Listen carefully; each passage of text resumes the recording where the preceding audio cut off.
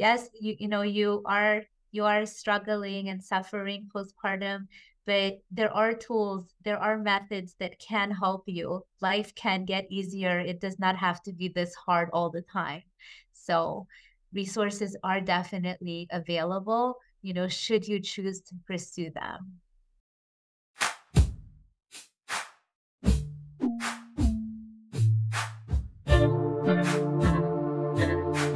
Welcome back to the Midwifery Wisdom Podcast. This week, we get to hear from co-host Angela Love as she meets with Ruthie Eisenberg, a dedicated California licensed psychotherapist currently located in Israel. Ruthie shares her personal story of what brought her to focus her career on maternal and perinatal mental health, including her own parenting journey. Together, Angela and Ruthie dive into a variety of topics surrounding maternal mental health, including normal and abnormal emotional reactions, cues of typical hormonal reactions versus postpartum depression or postpartum anxiety, the impact of sleep deprivation, trauma during birth and how that is registered in a mother's brain, perinatal mood checkers, intrusive thoughts, medication for perinatal mental health, and so much more. Ruthie also shares a personal passion she has in yoga nidra and shares how helpful she believes it is for postpartum mental health restoration. Without further ado, let's dive into this expansive episode. Hello, beloved community. This is Angela Love coming to you today from sunny Florida. I am a nurse midwife with a home birth practice, and this year I've been a midwife 20 years. And I also have a telehealth business for midwives called Midwife RX, trying to help midwife clients get medications that they need. I'm really excited about our topic today. We're going to be talking about perinatal health, and with me is Ruthie. And if Ruthie, you want to introduce yourself to our audience? Thanks for having me on the show. Happy to be here. And my name is Ruthie Eisenberg. And let's see, who am I? That's a big question. I'll tell you a little bit what I do, but that's not who I am. It's just some of the roles that I play. So some of my roles are I'm a mom. I have 2 kids. I have a 9-year-old and a 6-year-old. And I work as a therapist. I have my own practice called Mental Fitness Therapy, where we specialize in seeing moms, dads, perinatal people, and also the general population as well.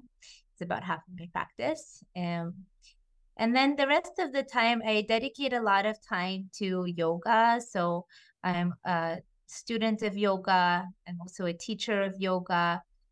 I also have a podcast for yoga nidra for non-sleep deep rest practice, which I find to be just transformationally helpful. And during my free time, I like to spend as much time as possible outside in nature, doing creative things and quality time, family, friends, and also with my community. Beautiful. And where you're coming to us, I think, from the other side of the world, Ruthie. Where are you at currently? So currently I'm in Israel, and this is a bit of interesting place to be these days because there is a war going on here. But I have to say, I feel so safe being here, and um, it's this experience really brings the point home to me that safety, it starts from the inside. It's a sense of how we feel, and sometimes when I zoom out and I start thinking about the situation, then I start feeling unsafe, like, oh, maybe I feel unsafe, let's say taking a bus to Jerusalem or something. But then when I get there, I feel completely safe. So safety is such an interesting subjective thing. It really is. Yeah. Yeah. So I got interested in perinatal mental health as a midwife because I saw a lot of my clients struggling. Some of them would be struggling during pregnancy. Some of them would be struggling after. It's a humongous transformation, becoming a parent, and kind of like the old self dying off a little bit and a new self being created. Combine that with hormonal changes, combine that with sleep deprivation, and a lot of people have a really hard time. And so that's how I kind of like dip my toe into start looking into it. And I took the training through Postpartum Support International. I've taken their prescriber training, and I've also taken um, their pharmacology and all of their main trainings too. So Cool. now tell me about your journey to be interested in perinatal mental health. Yeah, so I actually came into perinatal mental health kind of by accident. I didn't plan to end up with this specialization, but it just kind of happened, and really fortuitously. Um, my story is that with my first kid, I had very mixed feelings about becoming a mom, and part of me really wanted that experience and really wanted to have a kid and have a child in my life and raise a child. And then part of me was just so terrified, and I thought I was going to lose all my freedom and just never have any fun anymore.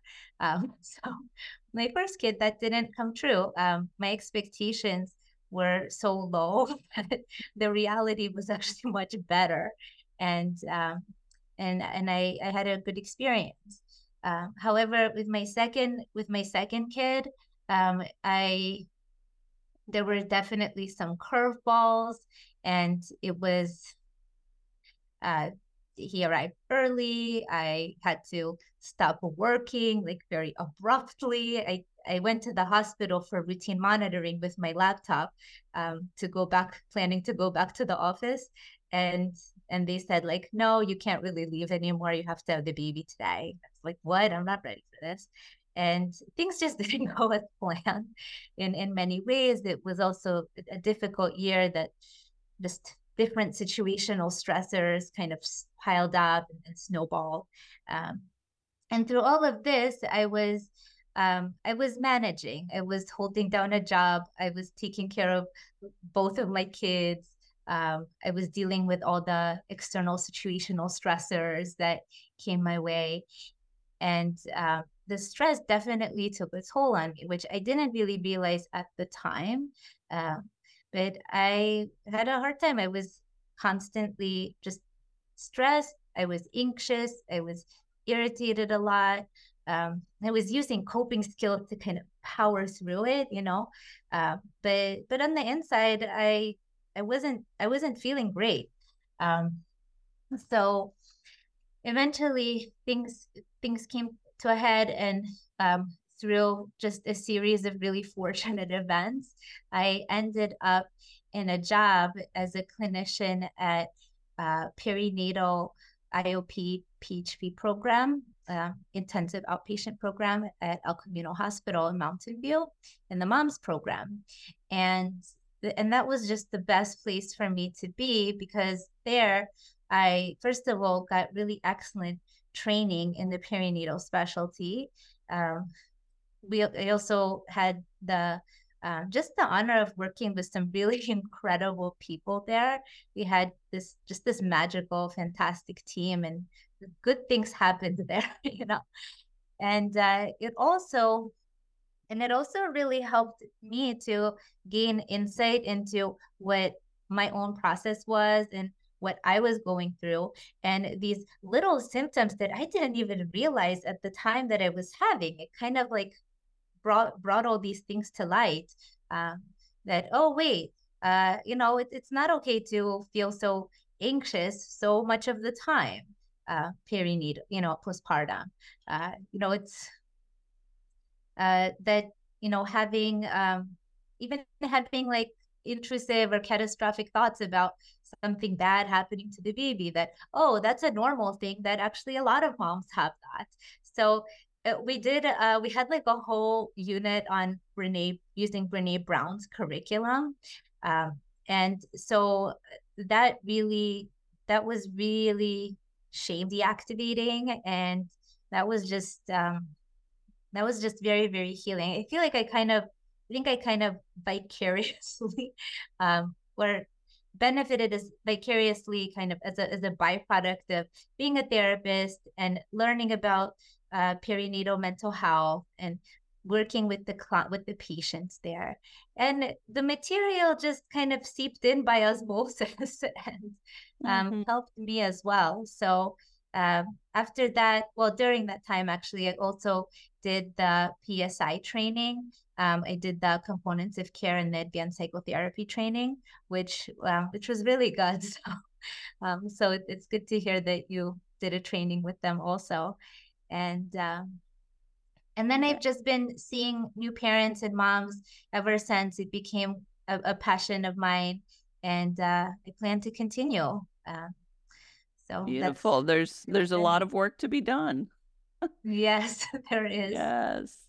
And I Yeah. feel like I try to talk to each one of my birthing families about the anticipated mood changes that are coming postpartum for a lot of Hmm. people, so that they can be aware of what's possible, be on the lookout for these signs and symptoms, Hmm. and develop a plan, in case we do need to take some actions. How are we going to work with this? So, do you want to start talking about maybe the baby blues, the first things that show up? Oh, yeah, sure. We can talk about the baby blues. Well, first of all, that's so awesome that I just want to comment how amazing it is that you prep your patients and you talk to them ahead of time about what could happen and what to expect, so that they don't get hit with an anvil with something that's, such a unfamiliar thing. Um, as they say, knowledge is power. And unfortunately, a lot of moms that I've worked with have not been prepped and are just very surprised that they're feeling all these symptoms and that life is so difficult. They just get very surprised and really feel like they've been hit by a bus after having a baby. So, uh, getting back to the baby blues, most people have baby blues.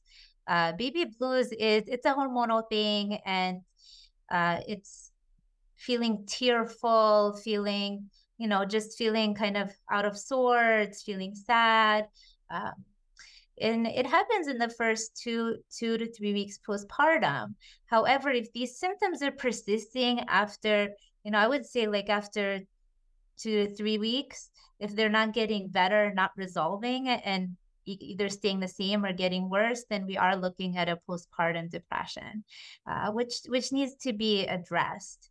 I remember when I had baby blues, my husband like put a fork on the table and I started crying. Uh, just from that. So we know that when the response is not proportional to the trigger, that's baby blues. It's hormonal. It's not really logical. Um, Yeah. I we took can care. kind of laugh at it, but it is a real thing. So I want moms to be empowered and to know that it's normal to feel sad and it's normal to be tearful and crying and get anxious and have some of these symptoms after having a baby. Yeah. I think it's like this amazing, powerful, intense process has just happened, birth. Mm-hmm. And everything takes on like a hyper awareness and a hyper significance. And Yeah.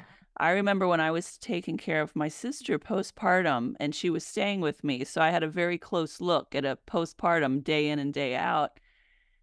And it was like she only wanted to talk about really deep things. Mm-hmm. It was like she was on another plane of existence for a couple of weeks where just everything was really intense. And sometimes it would be elation and joy and amazement. And then a sad commercial would come on and, she'd be sobbing. So it was that Yeah. moodiness, that up and that down. And yeah, just like you said, out of proportion to really what's going on. But it's an interesting place to be. And I think I didn't really enjoy the baby blues until it was happening with my sister, and I just had the time just to sit there and really talk to her about all the things. Mm-hmm. Yeah. That's cool. When you're sharing that, it makes me think that um birth is such a it's such a powerful experience, and it almost like puts you in a different state of consciousness in a way where like in a birth process, there's almost like this ego dissolution that happens, and defenses kind of have to be down. The normal defenses that work for us in ordinary life are not going to work in the labor and delivery room, where it's like, okay, anything goes. I have no control over my body. I don't have much control over anything right now.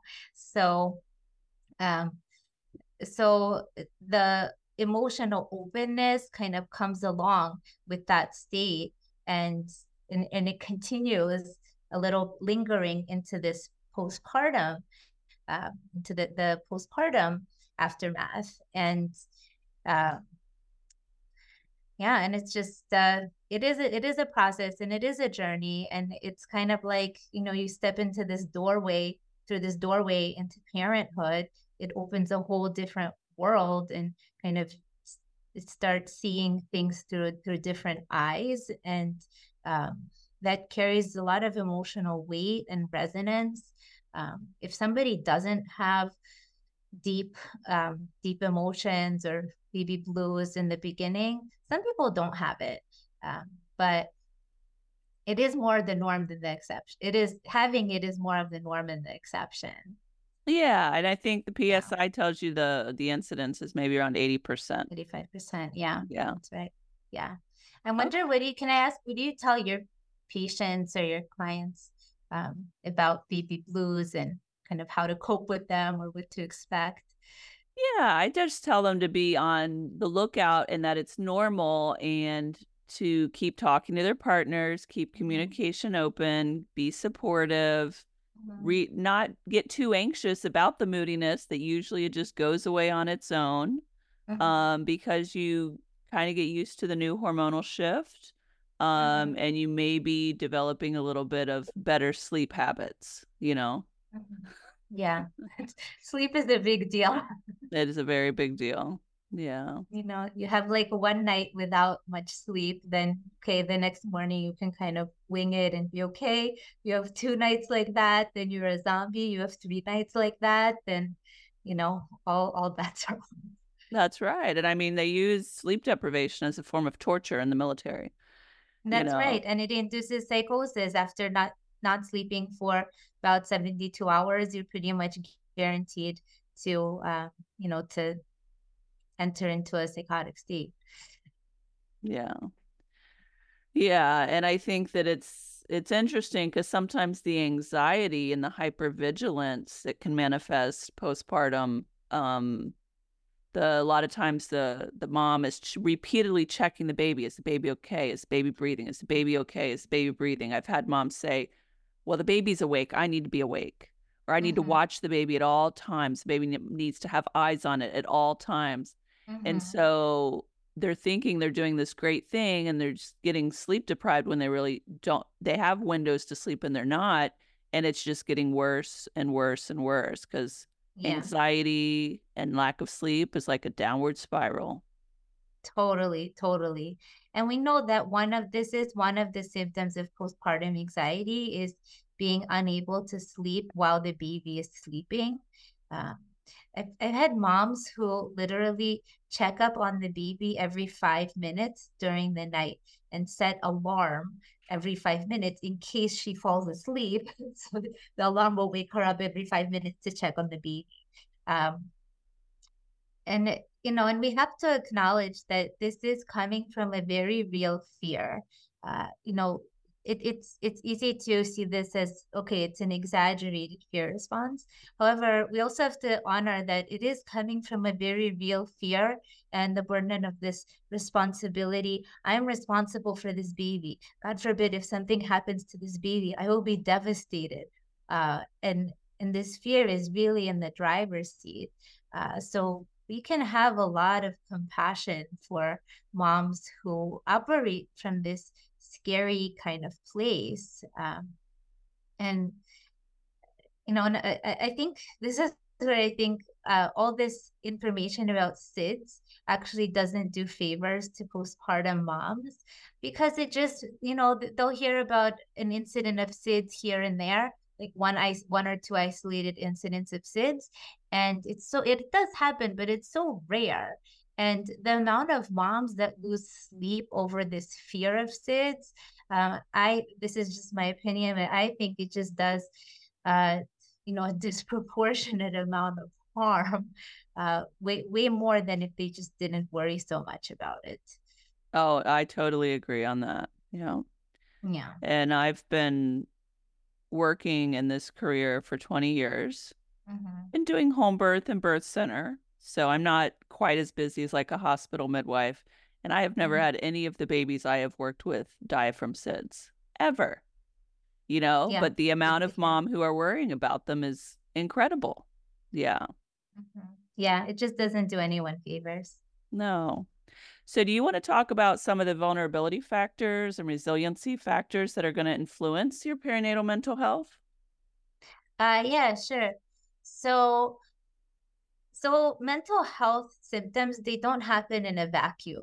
There's always Mhm. reasons for them. It's not random, right? Except one mom, two moms can go through a birth experience and one can end up with postpartum, let's say depression or anxiety, and one will not random. So some of the vulnerability factors are first of all, pre-existing history of mental health symptoms. Somebody who already is already struggling with depression or anxiety is going to be more likely that's going to be either continue or exacerbate in the postpartum time. It's not going to resolve postpartum. Mhm. um, Having a childhood trauma history is another vulnerability factor. Any kind of unresolved or unfinished business, it shows up again, it resurfaces postpartum, kind of unconscious unresolved material can resurface postpartum and also get exacerbated, creating symptoms. um, having a traumatic birth experience is another huge vulnerability factor. And we know that trauma is in the eye of the beholder. Two people can have an emergency C-section, and for one, it can be experienced as non-traumatizing, and she'll be able to continue and go on symptom-free. And for another, it can be experienced as quite traumatizing, and she might end up with some post-traumatic symptoms. And so what's the difference? One of the main factors that determines if something is encoded as a birth trauma or not is how much control does the woman feel in the experience, in the birth experience. um, Moms who feel like something is being, like, they're not really involved, they're not listened to, they just feel like, just like an object. They're like a Yeah. body, but not treated like a human being, not explain things. um, that's much more likely to be encoded later on as a birth trauma because there's really no control. Moms Yeah. And who how are I've heard, communicated with and treated like human beings they do better. yeah, how I've heard this explained is that if they are involved in the decision making Yeah, in their yeah, birth, hmm, and they are treated kindly with respect, yeah, that those are really important factors above all of the other details that happen in their birth. Are they hmm, involved in those decisions and are they being hmm, treated with respect? And I mean, I've seen it yeah, even at home birth where there's a home birth, there's no medical complications. hmm. And I've had some clients say that they're traumatized, that they wanted more people in the room with them at more times, right? Oh, yeah, And then I've had other people say they were traumatized yeah, because they felt there were too many people in the room and they wish we would have given them more space. So yeah, that's just like the trauma's in the eye of the beholder. It really, really is. yeah, it really, really is. These are great examples. Mhm. And yeah, and sometimes, especially in a in a hospital setting, it's really sometimes time is of the essence, and there's a lot of stuff that's involved and a lot happening at once. And so when time is of the essence and a mom's or a baby's life is on the line, then involving the mom in decision making and taking the time to explain things and slowing down, there might just not be time for that. So There usually is. there usually is. There Absolutely. usually is. And if providers are out there Absolutely. listening to me, if it takes 3 minutes, that is 3 minutes well spent in the life Mhm. of this woman. Forever, she will remember those 3 minutes, whether they were taken or whether they were not. Yeah, I agree with that. And I think that's really important for providers to hear. Um, Mhm. I also believe that it's important on the flip side for the patients, for the moms to hear that sometimes things might not be in their control in the birth room, and that it's okay.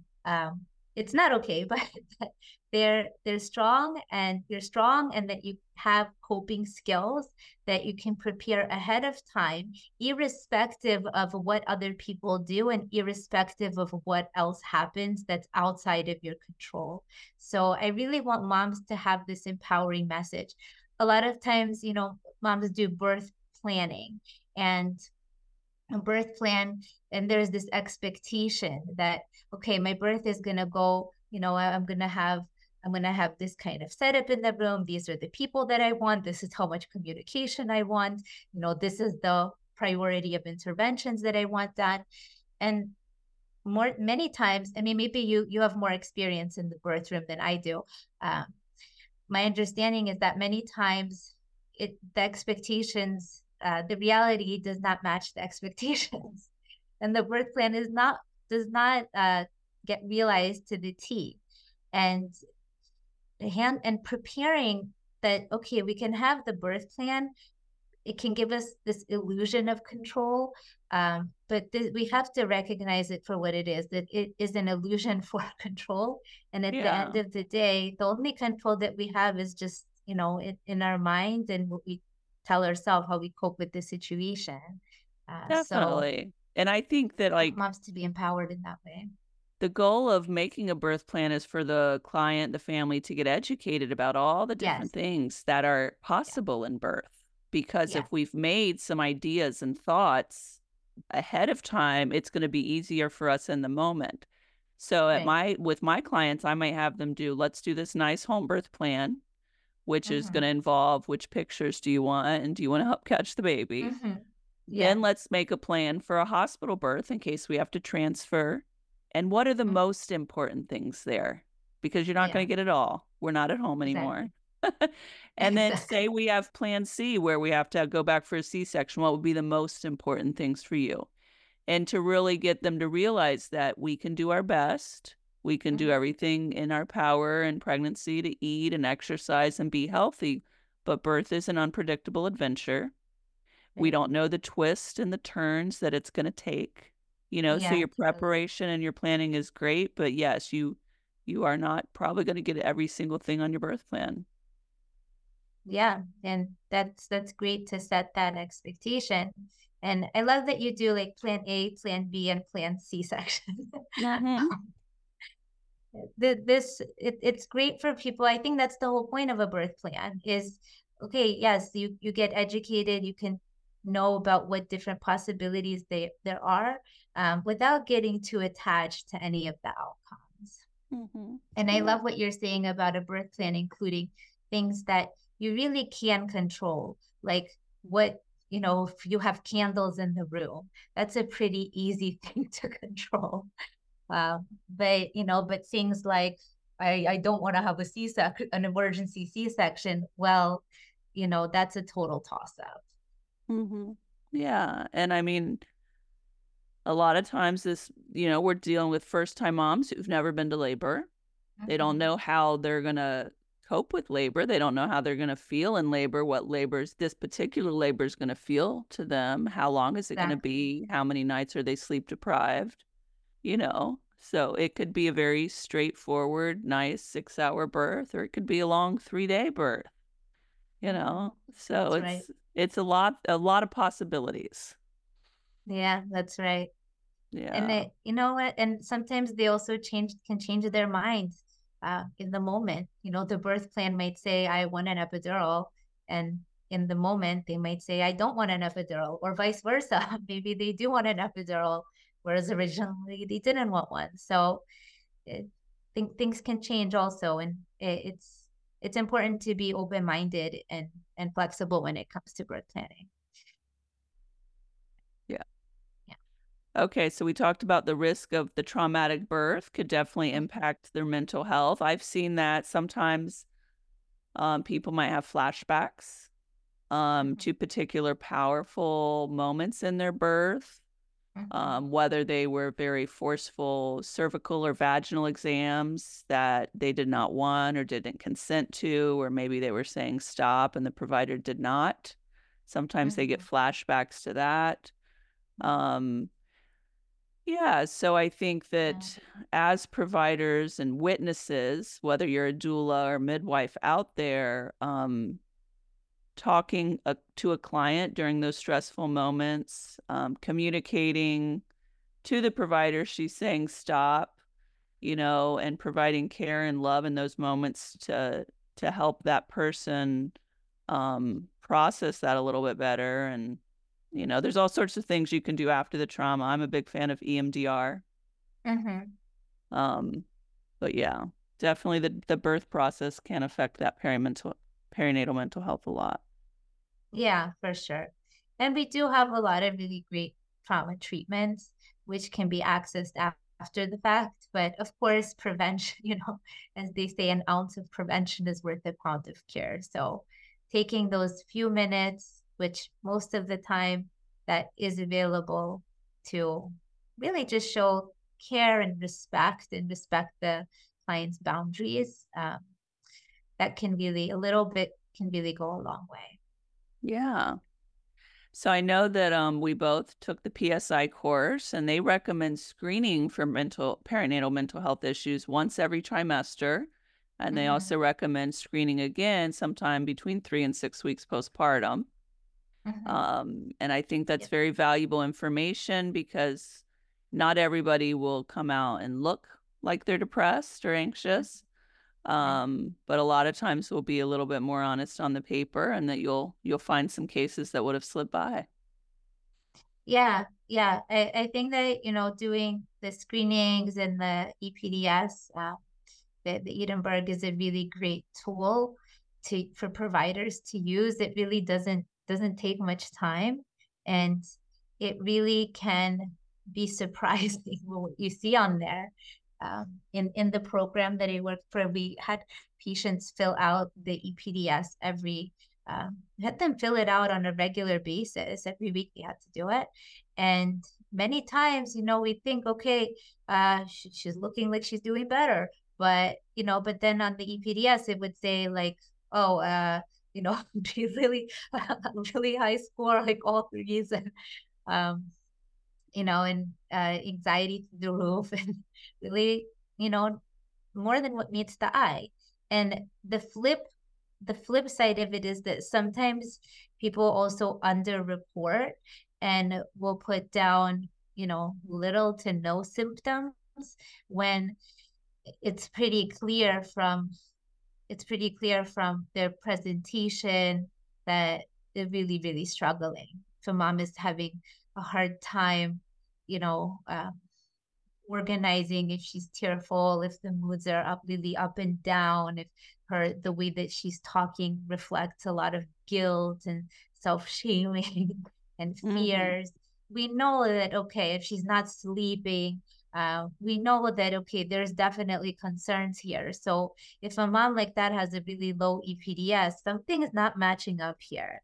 And this is where the screenings are wonderful, but they also need to be taken in context um, with talking and to the client, and having that self-report, and also observing, and also sometimes, if it's accessible, also getting information, collateral information from their family or their support system. Definitely, definitely. Yeah, and there are some people who just don't want it to be on paper. They're Yeah, afraid of anything on paper. I usually I tell my hear that. clients, don't put your name on it. This is just for Yeah, us to see a number. yeah. Um, and I didn't, taking that class, made me realize that different groups have different scores on Mhm. EPDS. Like men are depressed at a lower score because a lot of men don't want to admit that they're depressed, Mhm. and Yeah, certain, underreporting. yeah, cultural groups or whatever, they may just say, well, life is tough and Right. not really recognize it as depression. Yeah, So yeah. And also some of the items on there, they're kind of vague. They're vague enough that they're really open to interpretation. So, uh, so one person can answer, one person can interpret it as, yes, this is affecting me almost every single day. I'm, you know, having a hard time finding joy almost every day, right? But for somebody else, it could be a different interpretation, and they might be like, no, this is not a problem for me at all. yeah. So it's Let's vague talk a enough. little bit about the intrusive thoughts. I know you Okay. brought that up earlier, and I think those Mhm. are alarming for a lot of people that have not have them. And what I see sometimes are just people thinking about all the different ways their baby could come to harm, you Yeah, know, yeah. and it's thoughts they don't have any control of. They obviously don't Yep. want to harm their baby, but they're just coming in like, what if the baby fell down these stairs? You know, Hmm. what if I Yeah. dropped the baby right now and the baby died, or different things. So can you talk a little bit about those intrusive thoughts? Yeah, of course. So a lot of moms have intrusive thoughts. Um, and the intrusive thoughts, I think they need to just be normalized. They're coming from a very normal place of fear and concern. So most moms will have, if they're not lying, will have at least one intrusive thought at some point. I have yet to meet a mom who has had zero intrusive thoughts postpartum. So I just really want to normalize it. And I think the thing that's really distressing is the relationship to these intrusive thoughts. What story are you telling yourself about the intrusive thoughts? A lot of times what happens is the mom will have an intrusive thought like, oh, what if I drop the baby down the stairs and then they fly out the window? Uh, and then it, and then following that thought is, why am I thinking this? Something must be really wrong with my brain that I'm even having these thoughts. What's wrong with me? I must be a bad mom. I must have a messed up brain. And then like this whole spiral starts. So the problem is really not the thought in and of itself. A thought is just a thought. You are not your thoughts. Your thoughts just come into your mind sometimes. The problem is really the relationship and the story, the narrative around the thought. Um, so the more that these intrusive thoughts can be normalized, and the more that moms can just not get too attached to these thoughts. Okay, so I'm having this thought about the baby falling down the stairs. Okay, cool. It's just a thought. Let's move on. The more that moms can do that, the less the intrusive thoughts are going to have a grasp. We see different variations of intrusive thoughts as well. So, having an intrusive thought here or there might not be such a big deal. But I've worked with some moms who literally this is like taking up most of their mental real estate all day, thinking about all these catastrophes that can happen with the baby.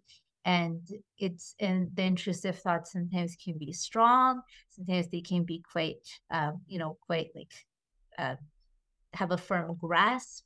They can be really hard to move past. It can really just be kind of glued, binded to the brain. So in those situations where, the coping skills, the cognitive coping skills might not be working, um, we can start with trying to examine and change the relationship with the intrusive thoughts and kind of, try to understand them a little bit better and not be too attached to them, maybe even have some humor about them. Um, but if they're really bothering a person, if they're really happening so much and they're so strong throughout the day, all day, and it's interfering with her functioning, it's interfering with, how she's taking care of the baby, she's overly cautious, she's anxious, she's, walking on pins and needles all day, then then we might want to look at other interventions like pharmacological interventions, which may help with just priming the brain to be more receptive to the coping skills. Um, but in and of themselves, intrusive thoughts, yes, they sound pretty scary, but they're really monsters with no teeth. And I often tell moms that um, I often tell moms that the thing that would be if she sees her intrusive thought as something that is, I don't like this intrusive thought. I don't really want it to be there. If she has insight into it, I'm terrified of harming my baby, so I'm going to be extra protective. I'm terrified of my baby being in a catastrophe, so I will be protective.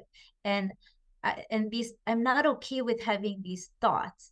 That's actually a good thing. That shows some level of insight. If a mom actually believes the intrusive thoughts, like let's say a mom, let's say a mom, has a thought about harming the baby, I don't know, harming the baby in the river or something. If she has this thought and it's like, actually, I think it might be a good idea to act on it, then we're looking at postpartum psychosis, and we have to take it very, very seriously. And that's already a really scary thing. But if a mom is like, I'm having this thought, but in reality, I would never follow through on these thoughts, then that shows a level of insight, which is actually very healthy. So those are the moms that I'm not so concerned about. Yeah, the ones who are showing distress about the Yeah. intrusive thoughts. Yeah. Yeah, it's a sign of And health. I'm glad you brought up the topic of medications. I work in the natural birth world. Mhm. So many people are anti-medication of any type. Yeah. That is my big population. And so many times I am brought cases where it has gotten really, really bad. Mhm. And when I prescribe a medication, I usually do like a month or two of medication, and then I Mhm. have them come back. And it is miraculous that these medications can work so well for so many people. I loved PSI's pharmacology course, and they really break down the safety of, SSRIs and antidepressants, some anti-anxiety meds during pregnancy, during lactation. It made me feel so much more confident in my prescribing. I think that, there's different levels of depression. Mhm. And so the proper use of these medications when it's getting really bad, I wish that, people didn't have quite a big as fear of them as they did, because I think they are useful tools in our toolbox. And when people are getting really, down the rabbit hole, it makes a wonderful difference in enabling you to enjoy your postpartum and your baby, where before it's been a really big fight. Yeah, I'm curious since I'm not a prescriber, but I'm curious for you, like from a prescriber's perspective, what are some of the biggest barriers that you encounter when people are, not on board with taking medication? Yeah. So one of the biggest barriers I would say is that a lot of people do not want to prescribe to pregnant people. Mhm. So, like primary care doctors, doctors in the urgent care, the ER, some of them will just like, well, you're pregnant, I'm not touching you. Mhm. So, I run this company called Midwife RX, and one of our goals is to help pregnant and lactating people with mental health meds. And sometimes they've struggled for a long time finding someone. So that's the first issue, is actually finding someone who will prescribe to a pregnant Mhm. person. Yeah. Um, and then I think just a little bit of stigma or some misbelief that it's going to be addictive or it's going to ruin their brain or that people are going to judge them about it. I'm not one of those people that take medications, Mm. and medications are tools. Medications are due to science and they are tools, and they can be overused and they can be underused, Yeah.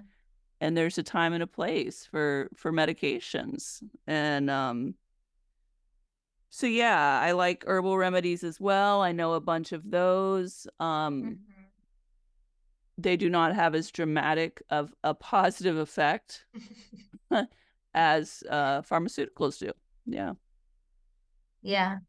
Well, I'm curious, can I ask, how do you help your patients make that decision where, like if somebody is not sure if they need medication or not, how Hmm. do you help them make that decision?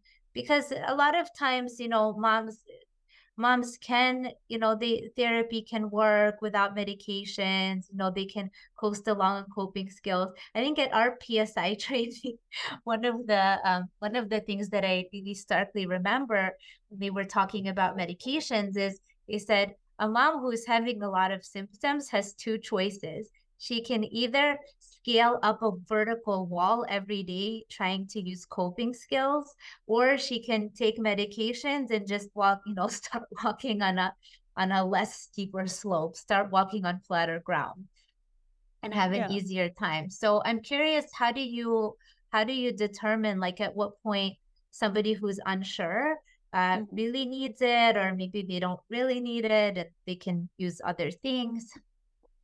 Yeah, so I think with the EPDS, there's scoring, and with the Hmm. GAD, if we're at the severe level, we need some medication, you know? Moderate level, medication will probably be helpful, but it's not essential. And then moderately severe, you're getting into that gray water where you probably should be, but the key is I can't make anybody take medication. Right. I have seen some cases where the mom's like, "No, I don't wanna take this medication. I see how much they're suffering," you Mhm. know? And maybe they grin and bear it and get through it and hate their 3 months that they're dealing with this and hate their life and hate their kids and hate their baby, right? Like, just it's tough. Yeah. Um, or maybe a month goes by and they realize, "I am ready to try what Angie suggested," and they come Hmm. back. Things got worse even, you know? Hmm.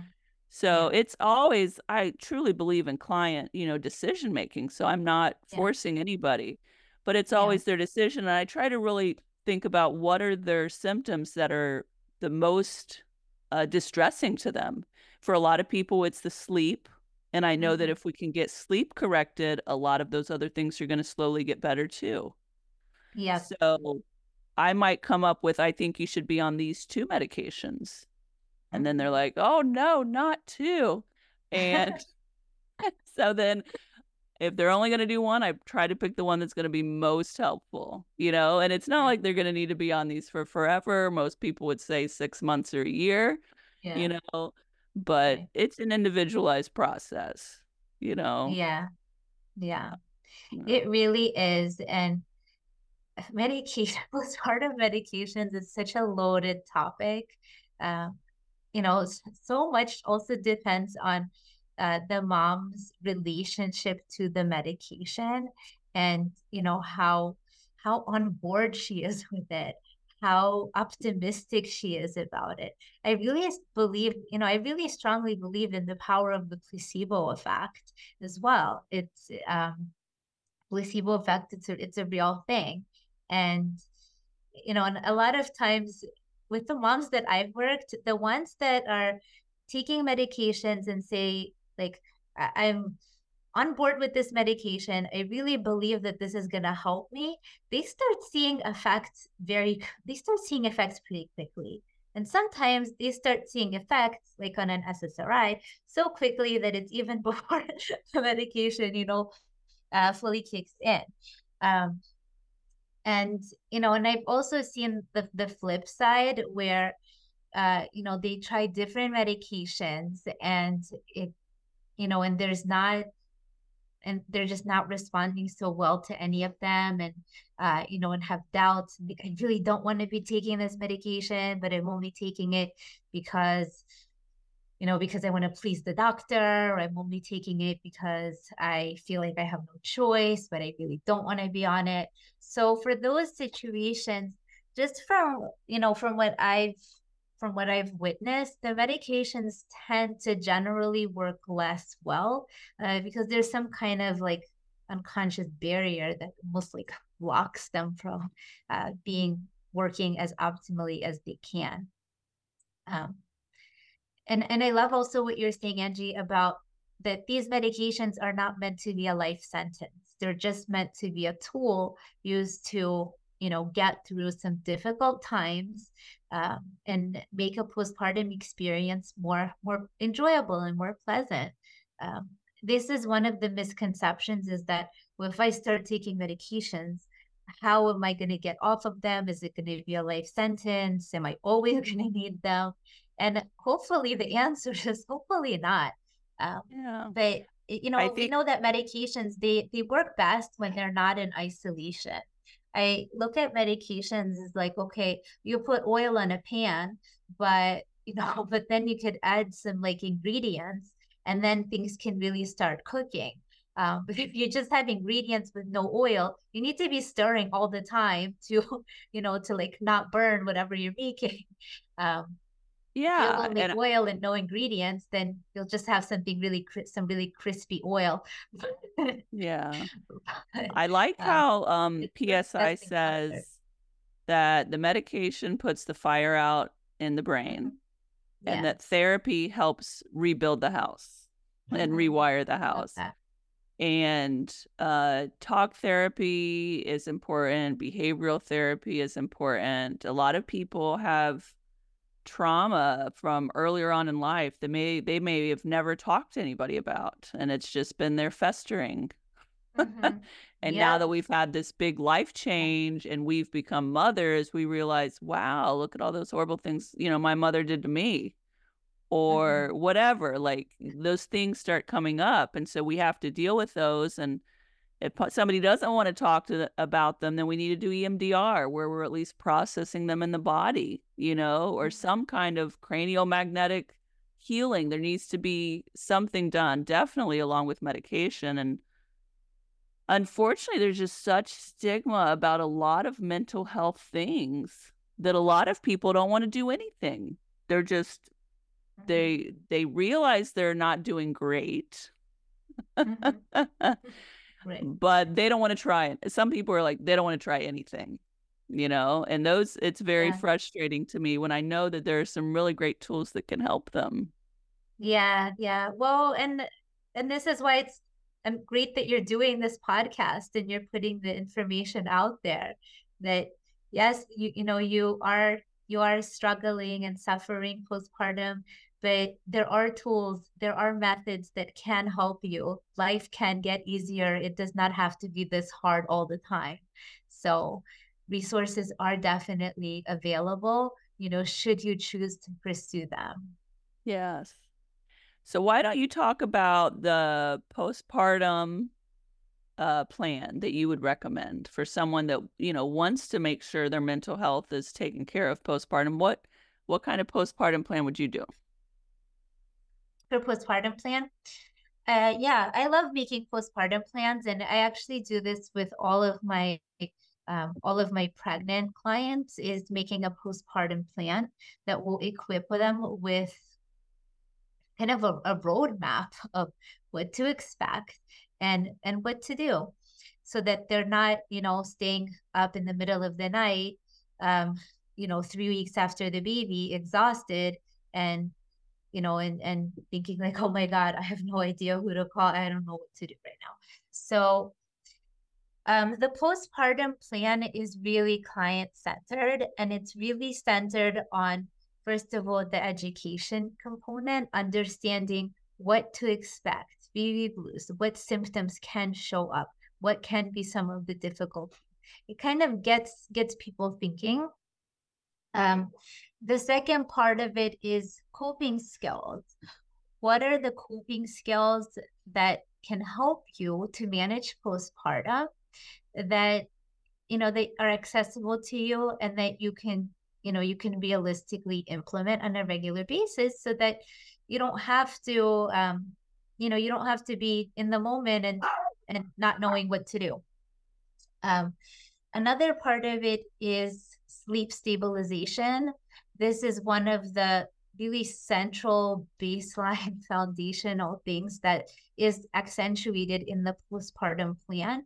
Like how do we structure your sleep so that you have enough protected sleep? Sleep preservation is really, really, I mean, it's just crucial to mental health. And as they say, that the difference between hope and despair is a good night of sleep. So so that's accentuated. A lot of times parents think that, well, once the baby arrives, I can say goodbye to sleeping. And, that certainly doesn't have to be the case. I also see a lot of times moms who say, well, I need to be up all night with the baby because my partner has to go to work early in the morning and they need their brain to be working. And I'm just like, well, what about you? You're taking care of a baby, like you have a job, your brain also needs to be working. So, and you're also recovering physically postpartum and hormonally. So yes, your sleep is more important. Um, so that's very much accentuated in the postpartum plan. There are ways to structure sleep to optimize sleep for everybody in the family, not just everybody except for mom. And then the other piece of it is support system. So tapping into your support system. If your support system is small or less than optimal, then building up your support system and either reaching out and finding resources or accepting help from resources that are already available to you. A lot of moms, they find have some guilt and shame about either asking for help or accepting help. But those things are also skills. Accepting help when it's offered is a skill. And so the postpartum plan really hones in on like who are your supports, who are your practical supports, who are your emotional supports, who are your professional supports. Um, and dividing up your support system in these categories so that like who and when you can ask or be receptive to help from. That can also really help people have conversations with their support system about postpartum planning. I encourage moms to share the postpartum plan and even complete it with their partners and with other significant people in their support system, because it really does take a village. So, Amen to that. Yeah. yeah. So that's a little bit on the postpartum plan. Yeah, and I think it's good what you've said. And some of those support people, like people that you can ask for help when you've had a really bad night, I say put them on a list, put their phone numbers there, and put it on your fridge. So that when your brain is sleep deprived and you can't think and you realize you've had a horrible night and you need help, okay, I can go down my list 1, 2, and 3. Can you come over and pace the floor with this baby so I can go take a nap for 2 hours? Is to have those people around you. I think obviously here in America, we do not do a great job of supporting mothers and fathers. We do not have mandatory leave time for parents. So it's beautiful when we can have two parents that are able to stay home for a while with the baby. Yeah. That's not always the case. Sometimes a dad might just get 2 weeks or something. But then spacing out the help. The grandparents want to come visit. Well, why don't you plan that for when dad goes back to work?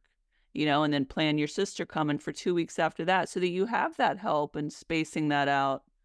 And that I tell people, and back in the day, we used to live in villages with tons of family all around.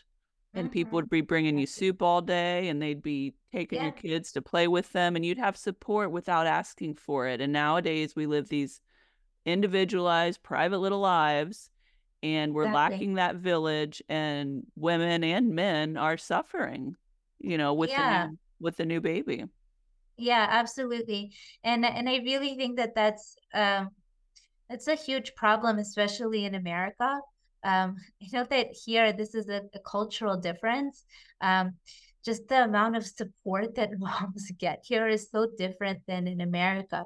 Here, when a family has a new baby, there will be a meal train for them, and you know, and neighbors and friends and community, they will be um, they're just there, and that they're just there, and just knowing that even if they're not doing anything that's special, just knowing that okay, I have neighbors that I can knock on their door if I need something.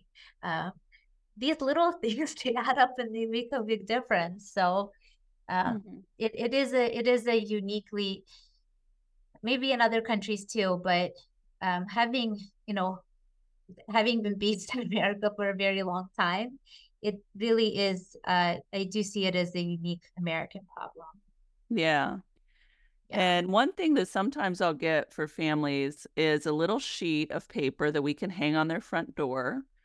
And ideally, with these meal trains, people are dropping off meals on a front porch in the cooler, and mom and Mhm, dad don't have to entertain anybody. And someone is just mhm. gifting some food with Yeah. no expectations. That's ideal.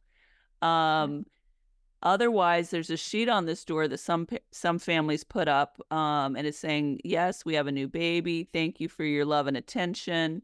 If we've invited you over, please stay for under 10 minutes or less. And if Mhm. we invite you to stay longer, here are 5 chores that we need doing: taking out the trash, putting a load of laundry in, go cleaning a toilet, Yeah. taking my older kid to the park for 2 hours," So, like, very Mhm, practical help. Lots of people say they wanna help, but they don't know mhm. what to do. And everyone loves Exactly. the new baby and loves to hold the new baby, but really what that family needs is practical support so that the mother Yeah. can hold that baby, can nurse that baby, can rest. And we need Yes. Yes. that cultural shift that recognizes it's not about the baby right now, it's also about this mother and this family Mhm. that's, trying to survive in this new world of theirs. Yeah, absolutely. They need the laundry done. Yeah, they do. Yeah. Yeah. And I love what you're saying about focusing on the mother, and um, moms need self-care. Just because there's a baby in the picture doesn't mean that self-care has to go out the window. In fact, I mean, self-care is even more important. Doesn't have to take tons of time, but even implementing like little micro self-care into the day, and having some protected time just for you to recharge the batteries, can be a real game changer. Oh, yeah. Whenever I first notice someone going through some mood changes, I talk to them about what they're doing to restore their Mhm, soul weekly. I know that they're taking care of their family, they're taking care of their kids, they're doing all these things, but what are they doing for themselves? For some mhm, people, that may be a little walk on the beach. For other people, it's a walk around their neighborhood. For some people, it's sitting in a coffee shop having a coffee with some friends.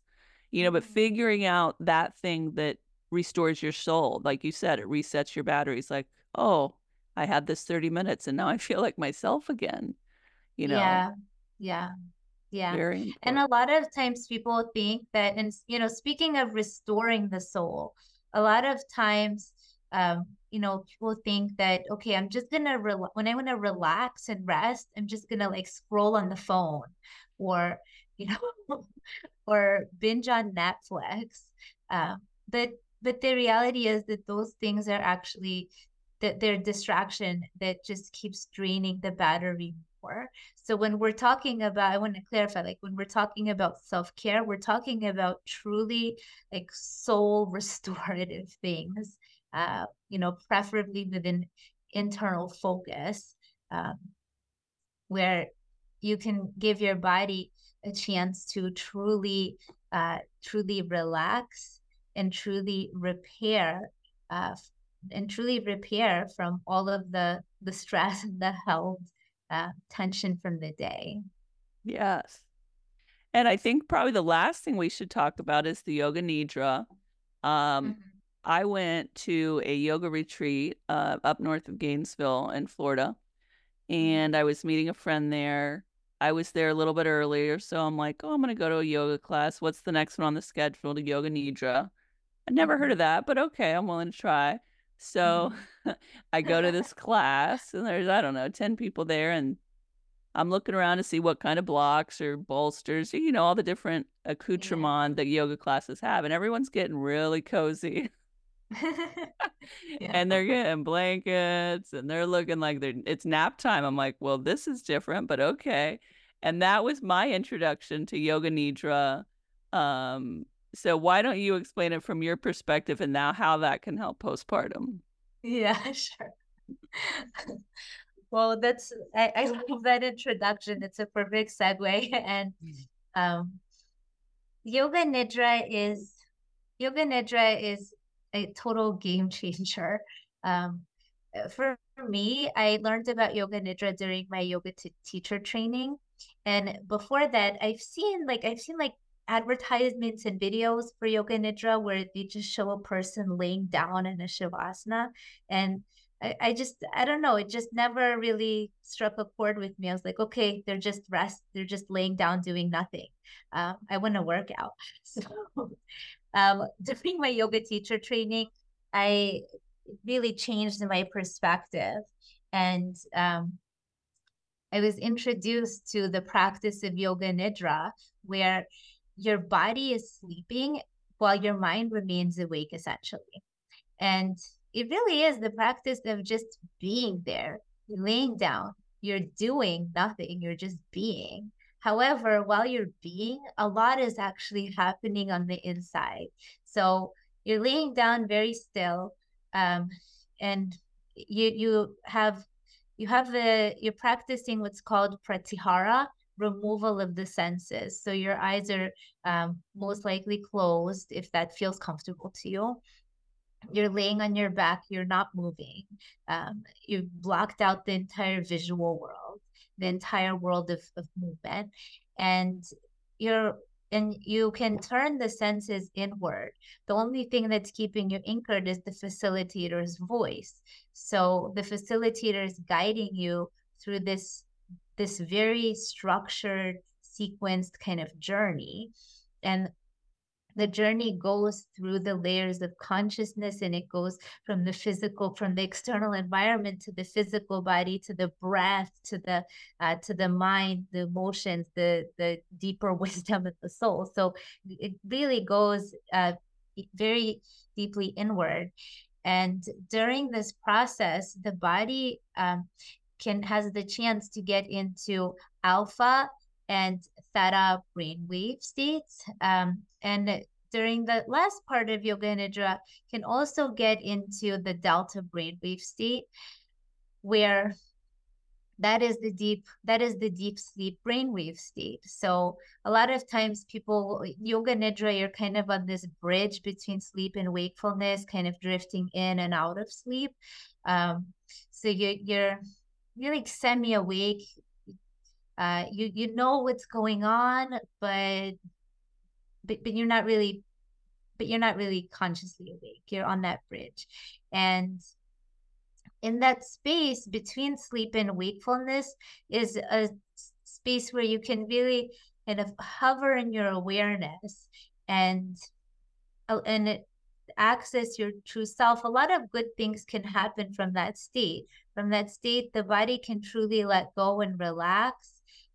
Cells and fibers get repaired and can get repaired.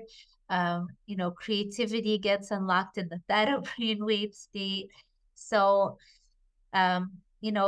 helps to regulate metabolism and hormones, and pretty much has positive effects on every system in your body. And the cool thing is for postpartum moms, yoga nidra can be such a game changer because half an hour of yoga nidra is the equivalent of restoration to 2 hours of regular sleep. Yeah. And so I don't think yoga nidra should be like a replacement for sleep.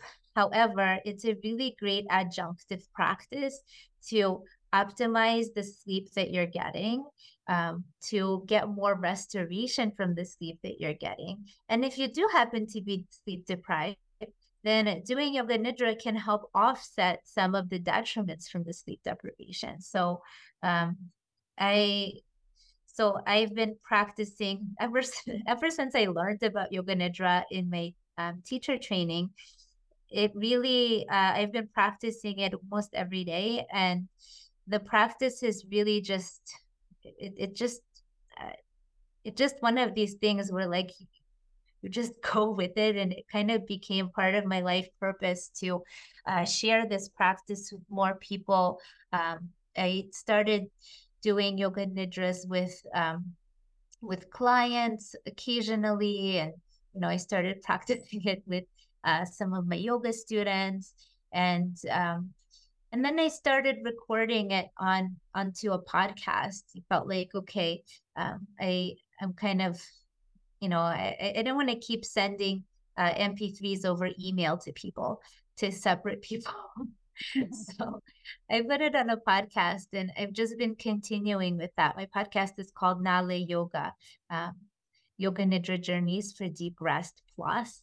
And it has, and it has a number of these yoga nidra practices, which you can just listen to. Um, the cool thing about it is that it's it's very accessible. It's one click away. It doesn't cost anything, and it doesn't take a great deal of time. You don't have to travel anywhere for this.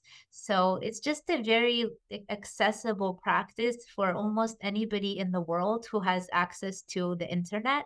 um, and it can be really transformational for the mind and body, especially for sleep deprived parents. Yes. Yes. Well, I'm excited that you're doing that. I think that everyone could use that. I read a research study. It was in a journal for midwives, and it was talking about when you're doing a late night shift and you're getting tired, just doing like 20 minutes of yoga nidra, like you said, is like having a couple-hour nap. But you're not Mhm. allowed to sleep on the job, you know? Mhm. So you're just meditating in your back room doing the yoga nidra, Yeah. and you come out and it's amazing. And I've decided to try that whenever I'm really tired. I've had a long birth, and it is quite remarkable how well you feel at the end of yoga nidra. Yeah. Yeah. Yeah. So do you do yoga nidra when you're like on a regular basis? I would say, yeah, I do it a couple times a week. That's Yeah. awesome. Yeah, I'm Yeah. usually going off of an app, like Insight Timer that's free, but they have a Yeah. lot of different yoga nidra options. And yeah, Mhm. I've done it at my house, I've done it at the office, I've done it at a long birth. Yeah, exactly. You could really do anywhere. You just need a quiet place, and that's it. And it's such an easy, accessible practice. And I actually recommend it to people over meditation, because with meditation, it does require it requires more concentration and alertness. Um, when somebody, I mean, yoga nidra does fall under that, larger umbrella. But when we're talking about like sitting down meditation and concentrating on, you know, on your breathing, or concentrating on, counting, or whatever you're meditating on, a lot of times people will have a really hard time staying still. They'll have a hard time focusing, and their mind is just going to go all over the place, and then they'll start judging themselves and be like, what's wrong with me? Why can't I just concentrate? What's wrong with me? Right? My mind is everywhere. I'm not good at meditating, and it'll cause a lot of people to give up. But with yoga nidra, because you don't actually need to concentrate, you only just need to try to listen to the voice and stay awake. So if your mind goes all over the place, that's totally fine. Uh, because you're in that alpha brainwave state, it it's your mind will be, semi, wandering in places that are important to you. So uh, in that way, yoga nidra is easier than meditation that does require more concentrate. We started concentration. Yeah. Well, if people are trying to find you or reach out to you, what's the best way for them to find you? So they can find me on my website, www.mentalfitnesstherapy.org. They can find me on LinkedIn. They can find my page on Facebook, which I created only recently, so it doesn't have much on it right now. They can find the podcast on it's www.naaleyoga, NAALEH yoga.podbean.com. And and if these links are posted in the show notes, you can just click on the links. Yeah. Yeah, we'll put these in the show notes. And I want to thank you so much for coming on here today. And thank you for all the work that you're doing for the families that you encounter. I think that this topic of conversation deserves just as much priority and importance that our physical health does. Yeah. If our mental health is not well, then it doesn't matter how great our body is. We need both. Yeah, they work together. They work together. So if anyone wants to find me, I am at midwifelove.com or midwiferx.com. If you're in need of some medications and no one's wanting to touch you because you're pregnant, I'm here for you. I can assess you and do the quizzes as well. And it's been really great talking to you, Ruthie. For the backstory, Ruthie and I've had to reschedule this. I'm not sure how many times, but it seems like at least 4. I think this is our fourth attempt. Life of a midwife, yes. So we've just had births on every day that we've been doing them. And one time my internet went out. But I'm really happy we got to meet today. And maybe one day we'll see each other in person at a conference or something. But I want to give blessings to you and thank you for coming. Thank you so much, Angie. And thank you so much for all the wonderful work that you're doing and, your bravery in being a prescriber for pregnant women. You're doing such a huge service, and all the, all the midwifery that you're doing. It's really amazing, coming and helping women, new moms from this holistic kind of perspective. So I just, I appreciate what you're doing. I love that you're doing this podcast, and just, so great to be on here and have this conversation with you. And I, definitely hope that we can run into each other somewhere in the future, maybe at PSI conference or something. And if you're ever on this side of the world, you can, you know where to find me. Okay, sounds good. Thank you all, beloved community, and I hope you all have a wonderful day. Thank you so much.